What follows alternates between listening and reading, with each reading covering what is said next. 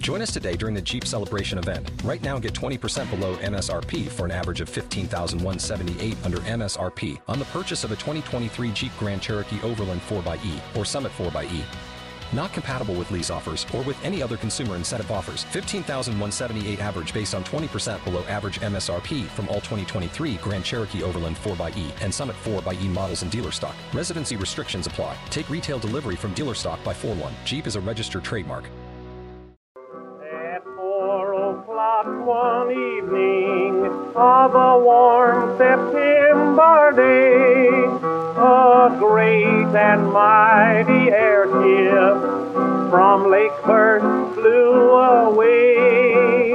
The mighty Shenandoah, the pride of all this land. Her crew was of the bravest, Captain Lansdowne in command.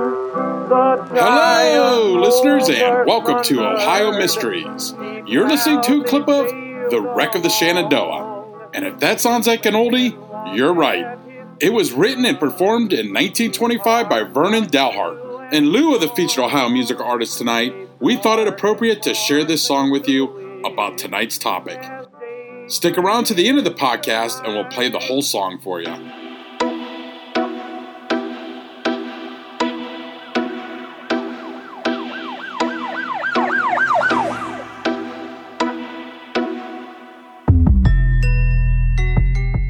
But right now, let's throw another log on the fire, campers.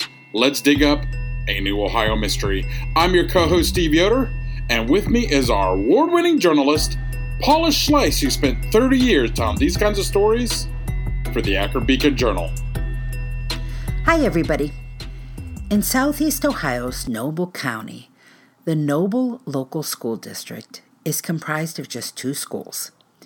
Kids there go to school at Shenandoah Elementary through 8th grade, then it's off to Shenandoah High. Their sports teams call themselves the Zeps, and part of the district campus is on Zepp Road. Clearly, the folks in that area already know what I'm about to tell you, because the names Shenandoah and Zeps are written in the land there. They come from a historic, if tragic, event that happened in 1925, the crash of the Navy's first Zeppelin, the USS Shenandoah. The Shenandoah was just 2 years old when she met her end, but she had already distinguished herself.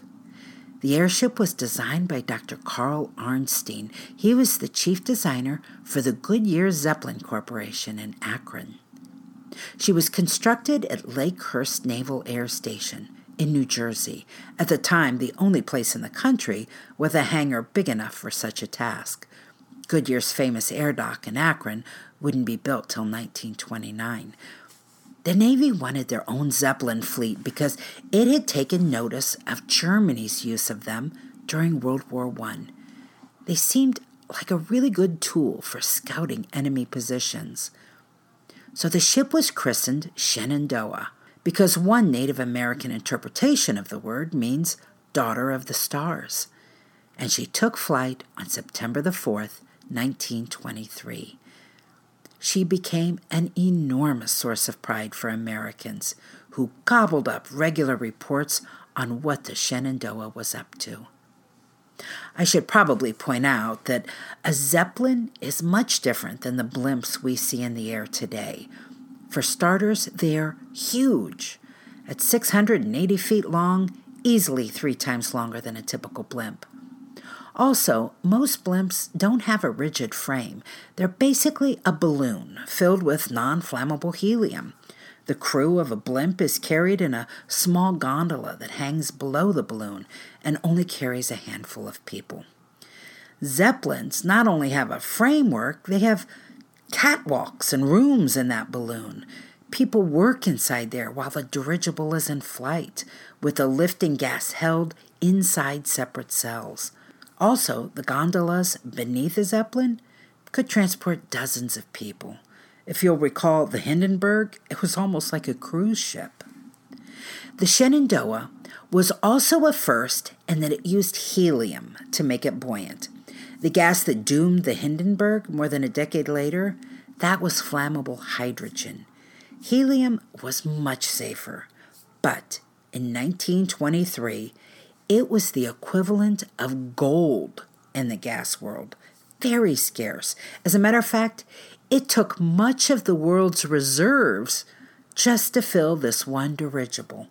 It held 2.1 million cubic feet of gas. So they had to be very careful that none of that helium was escaping. The trick was to use one of the most gas-impervious materials known to man, the intestines of a cow. The intestines would be washed and scraped to remove fat and dirt, then placed in a solution of water and glycerin. Then they would use rubber cement to adhere the intestines to the cotton fabric and coat it all with varnish. The Zeppelin was lifted by 20 of these cells that were created to hold the helium. Now, before the Shenandoah was put to work on reconnaissance missions, authorities tested her for long trips through rain and fog and wind, and they made the argument that she did so well, she might make a really good explorer of the Arctic. And a preliminary plan was approved to do just that. But she had her first accident just 4 months after her first flight. During a January storm at the Navy base in Lakehurst, she ripped away from her mast and tore a hole in the first helium cell. The crew was inside, and they rode out the storm and landed her safely, but still extensive repairs were needed, so the Arctic expedition was scrapped.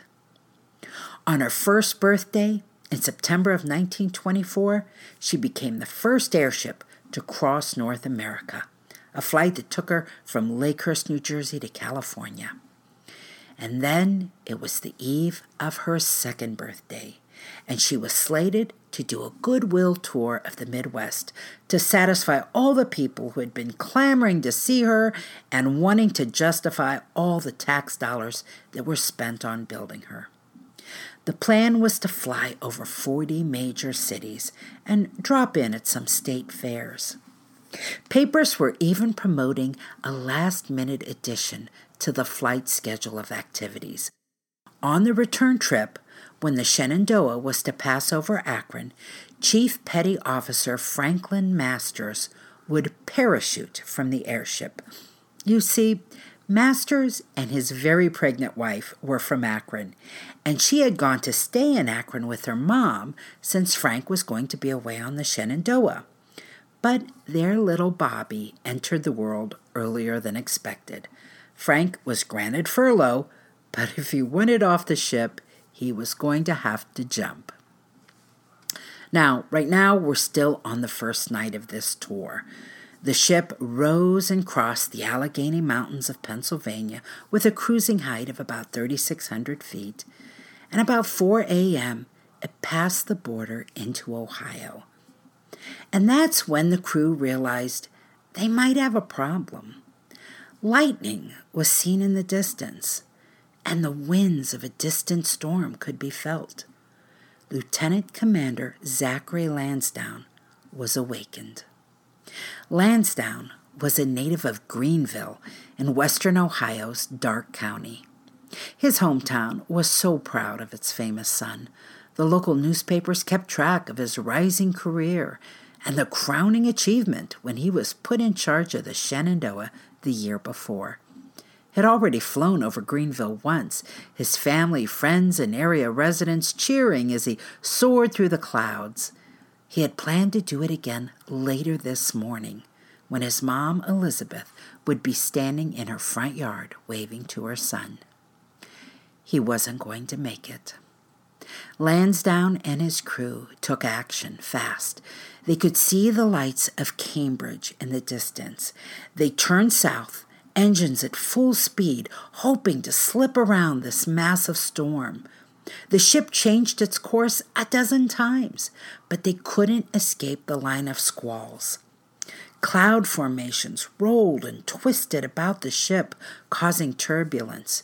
2 of the 6 engines overheated and failed. Support cables running through the ship began to snap. The ship climbed to 5,500 feet, trying to get above the storm. When it couldn't find safety up there, it dropped to 3,000 feet. And for a moment, everyone aboard thought they had found the sweet spot. But suddenly, just after 5 a.m., a violent updraft yanked the Shenandoah upward and literally tore the airship apart. In that early morning light, several Noble County families had gotten up to watch the arrival of the cigar-shaped vessel. They had no idea they'd be watching the life and death battle between the ship's crew and what some described as invisible, angry air demons. A farmer named C.L. Arthur described it for reporters. It was just after dawn, and the few of us who were up were watching the airship as it came into view over the rim of the mountains. It was a beautiful thing as it glided through the sky, and we stood there, almost overawed by the thing as it came by the spot where we were standing. Then suddenly there was a roar that resounded over the countryside, and the giant bag split. There were 43 men aboard. 14 would die, many of them the crew that was in the control car, one of the 4 cars that hung from the bottom of the dirigible. Among the dead was Commander Lansdowne. Witnesses said the commander remained calm throughout the ordeal, and when he realized that the control car that he and several crew were in was beginning to detach from the ship, he told his men to save themselves. But only 2 were able to crawl up a ladder into the hull of the ship before the gondola wrenched away and plummeted. Colonel C.G. Hall, a United States Army observer who had been with Commander Lansdowne, told reporters he was on the ladder leading up into the hull when the cabin broke away. He started to fall but clutched a girder and hung suspended till he could swing his body over it and crawl 50 feet into the ship while the cabin disappeared beneath him. 2 other men fell to their deaths through holes in the hull. Several mechanics fell with their engines. While the bag of the Zeppelin had been torn into 3 parts, many of the cells that held the gas remained intact. As such, 29 lucky survivors were able to ride their pieces of the ship as they bumped into trees and buildings. One section swirled about in the air for an hour before it finally came to rest. In Akron, the family of Frank Masters, that new dad who was going to parachute off the ship to see his newborn son, they learned of the tragedy. But then they received an early morning telegram with just 2 words: Franklin, okay. Later, Masters would tell them about his close call. He had been on duty in the doomed control car just 1 hour before the crash. He said the challenge with the storm was that it was still dark when they were fighting it, and their visibility was limited. He said if they had arrived in the area even an hour later, the daylight would have probably saved them, allowing them to navigate around the storm better. Master said his shift ended at 4:30 a.m., and he was relieved. He went to his bed, located midship, where he slept about a half hour. Then the bucking of the ship woke him up. He got up to investigate and saw the ship was beginning to rip apart. Right where he stood, he had to make a split decision which part of the ship to cling to. He grabbed the girder that went with the middle section and clung to it as that section separated and started heading for the ground. Master said as the balloon neared the ground, he knew he had to jump clear of the framework that would crash behind him. He watched as the earth rose up and timed his leap, then rolled quickly away as the framework came down. It came so close to him that pieces of twisted metal reached out, grabbed the sleeve of his shirt, and shredded it. Everybody in your crew identifies as either Big Mac Burger, McNuggets, or McCrispy Sandwich. But you're the Filet-O-Fish Sandwich all day. That crispy fish, that savory tartar sauce, that melty cheese, that pillowy bun. Yeah, you get it. Every time. And if you love the Filet-O-Fish, right now you can catch two of the classics you love for just $6. Limited time only. Price and participation may vary. Cannot be combined with any other offer. Single item at regular price. Ba-da-ba-ba-ba. But his injuries were minor, and the next day he was able to join his family in Akron. The man who had taken the controls from him an hour before the crash had gone down with the ship. There were 2 other Ohioans aboard who survived the crash. Radio Officer Raymond Cole of Lima in Allen County was taken to a hospital in Marietta with a leg injury, but recovered after a few days. And Chief Aviation Rigger Lewis Allely of Logan in Hocking County made it out alive. According to Frank Masters, Allely had the same shift as he did, and as he was also relieved at 4:30 a.m., narrowly missed going down with a control car. The startling way in which the airship was destroyed could never be fully explained. One theory is that 8 of the craft's safety valves had been removed in order to better preserve all that expensive helium inside, and that because the safety valves weren't there for venting, the gas cells overexpanded as the ship took that sudden rise in the updraft, and the extra mass damaged the framework and led to a structural failure. Others said they knew Dr. Carl Arnstein's original design had been changed during the ship's construction by the Navy, and they debated whether those alterations had compromised the ship. But investigators had little physical evidence to work with, because within 5 hours of the crash, 1,000 people descended on the site and stripped it of anything they could carry. Cables, platforms, joints, gasoline tanks, electric communication wires, the cells that held the gas. Items whisked away included the vessel's logbook and meteorological instruments that might have told the story of what had happened. Even after National Guard troops were called in to try and look after what couldn't be carried away, souvenir hunters continued to slip in for days until everything detachable was gone. The narrow, winding gravel roads through the rolling hills of Noble County became congested as people fought to get in. One local farmer, Charles Niswanger, charged visitors $1 to park on his property so they could get close to the section that dropped in on his land.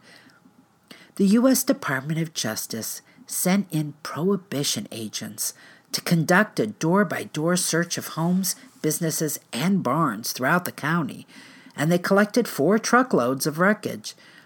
But with the wreckage littering Noble County across a 6-mile span, much was never recovered. People even took the personal effects of the crew that had fallen from the blimp, and some may have even looted the bodies. For a time, it was believed someone had pulled Commander Lansdowne's class ring from the Naval Academy at Annapolis right from his hand. The Secret Service got involved in the search for it, and the government offered a reward for its return.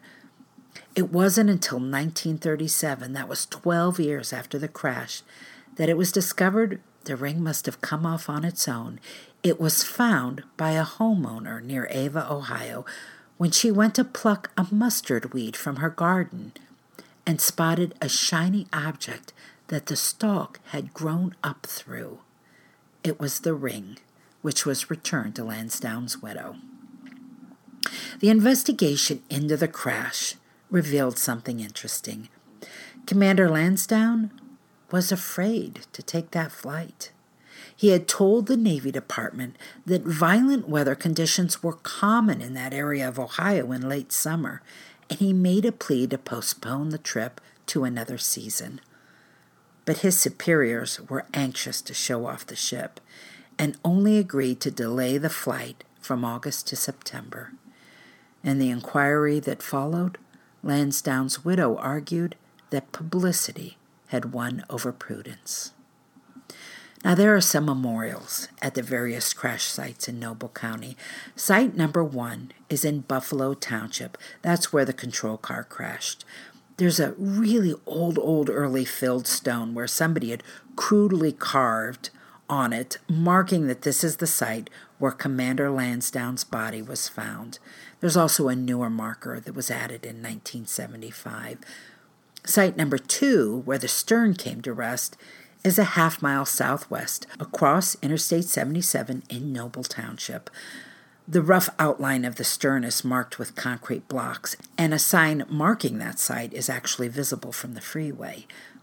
Site number 3 is 6 miles southwest in Sharon Township at the northern edge of State Route 78 and on part of the old Nichols Farm, where the nose of the Shenandoah's bow came to rest. There's a semicircular gravel drive there with a small granite marker. I'll be honest with you, we took a drive there to check them out, and after it took us like nearly an hour of going in circles and stopping people at the street to make inquiries, we finally found site number 1, but we just gave up on the other 2. I have no idea if they are easier to find. But if you're feeling adventurous, consider it a scavenger hunt. Speaking of scavenger hunts, I found a story published late last year in airspacemag.com about a woman in Ava whose husband grew up in the area collecting Shenandoah history and all the artifacts he could get his hands on, and then assembling them into a mobile museum that she takes to fairs, schools, and scouting troops. You see, in spite of the effort by authorities to retrieve the vessel, many pieces remained on fireplace mantels and in hope chests, and were passed from generation to generation as family heirlooms. Some had even been converted into functional items. The museum curator, Teresa Rayner, once discovered a lampshade made from the Shenandoah's balloon canvas, and an aluminum wash basin from the ship that had been converted into a hanging planter. That's it for tonight, listeners. For photos, news clippings, and more on this and every episode, hop on over to our website, ohiomysteries.com. At the start of this episode, we played a clip of the wreck of the Shenandoah, written and performed by Vernon Dalhart within weeks of the crash. We found a copy someone kindly had shared on YouTube, so we thought we'd play the whole thing for you here. Have a listen, and we'll see you back here next week for another episode of Ohio Mysteries.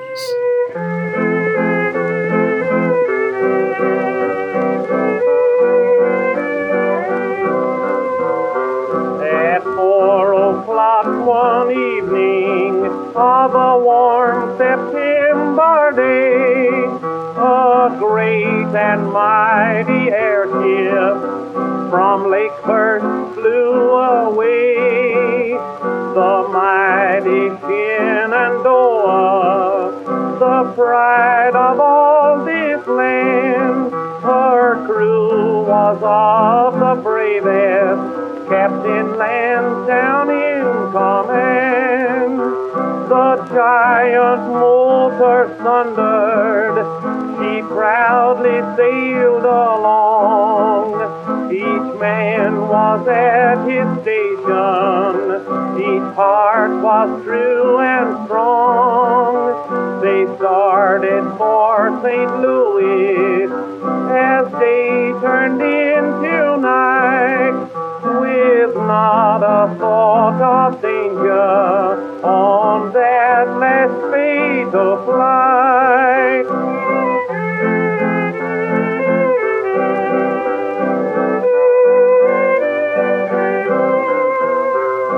At 4:00 next morning, the earth was far below, when a storm in all its fury gave her a fatal blow. For hours they bravely struggled, they worked with all their might, but the storm could not be conquered, and the ship gave up the fight. Her sides were torn asunder, her cabin was torn down,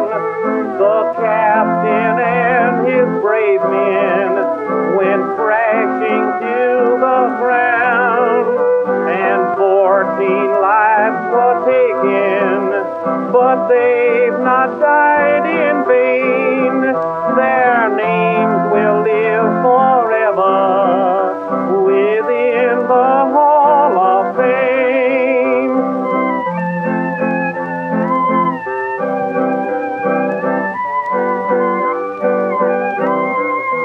In the little town of Greenville, a mother's watchful eye was waiting for the airship to see her son go by. But alas, her boy lay sleeping. His last great flight was o'er. He's gone to meet his maker. His ship will fly no more. A loving wife and children, a mother's broken heart. They are mourning for their loved one since the storm tore them apart. But their faith will not be shaken. They'll see him by and by. They know he waits in heaven, where the brave go when they die.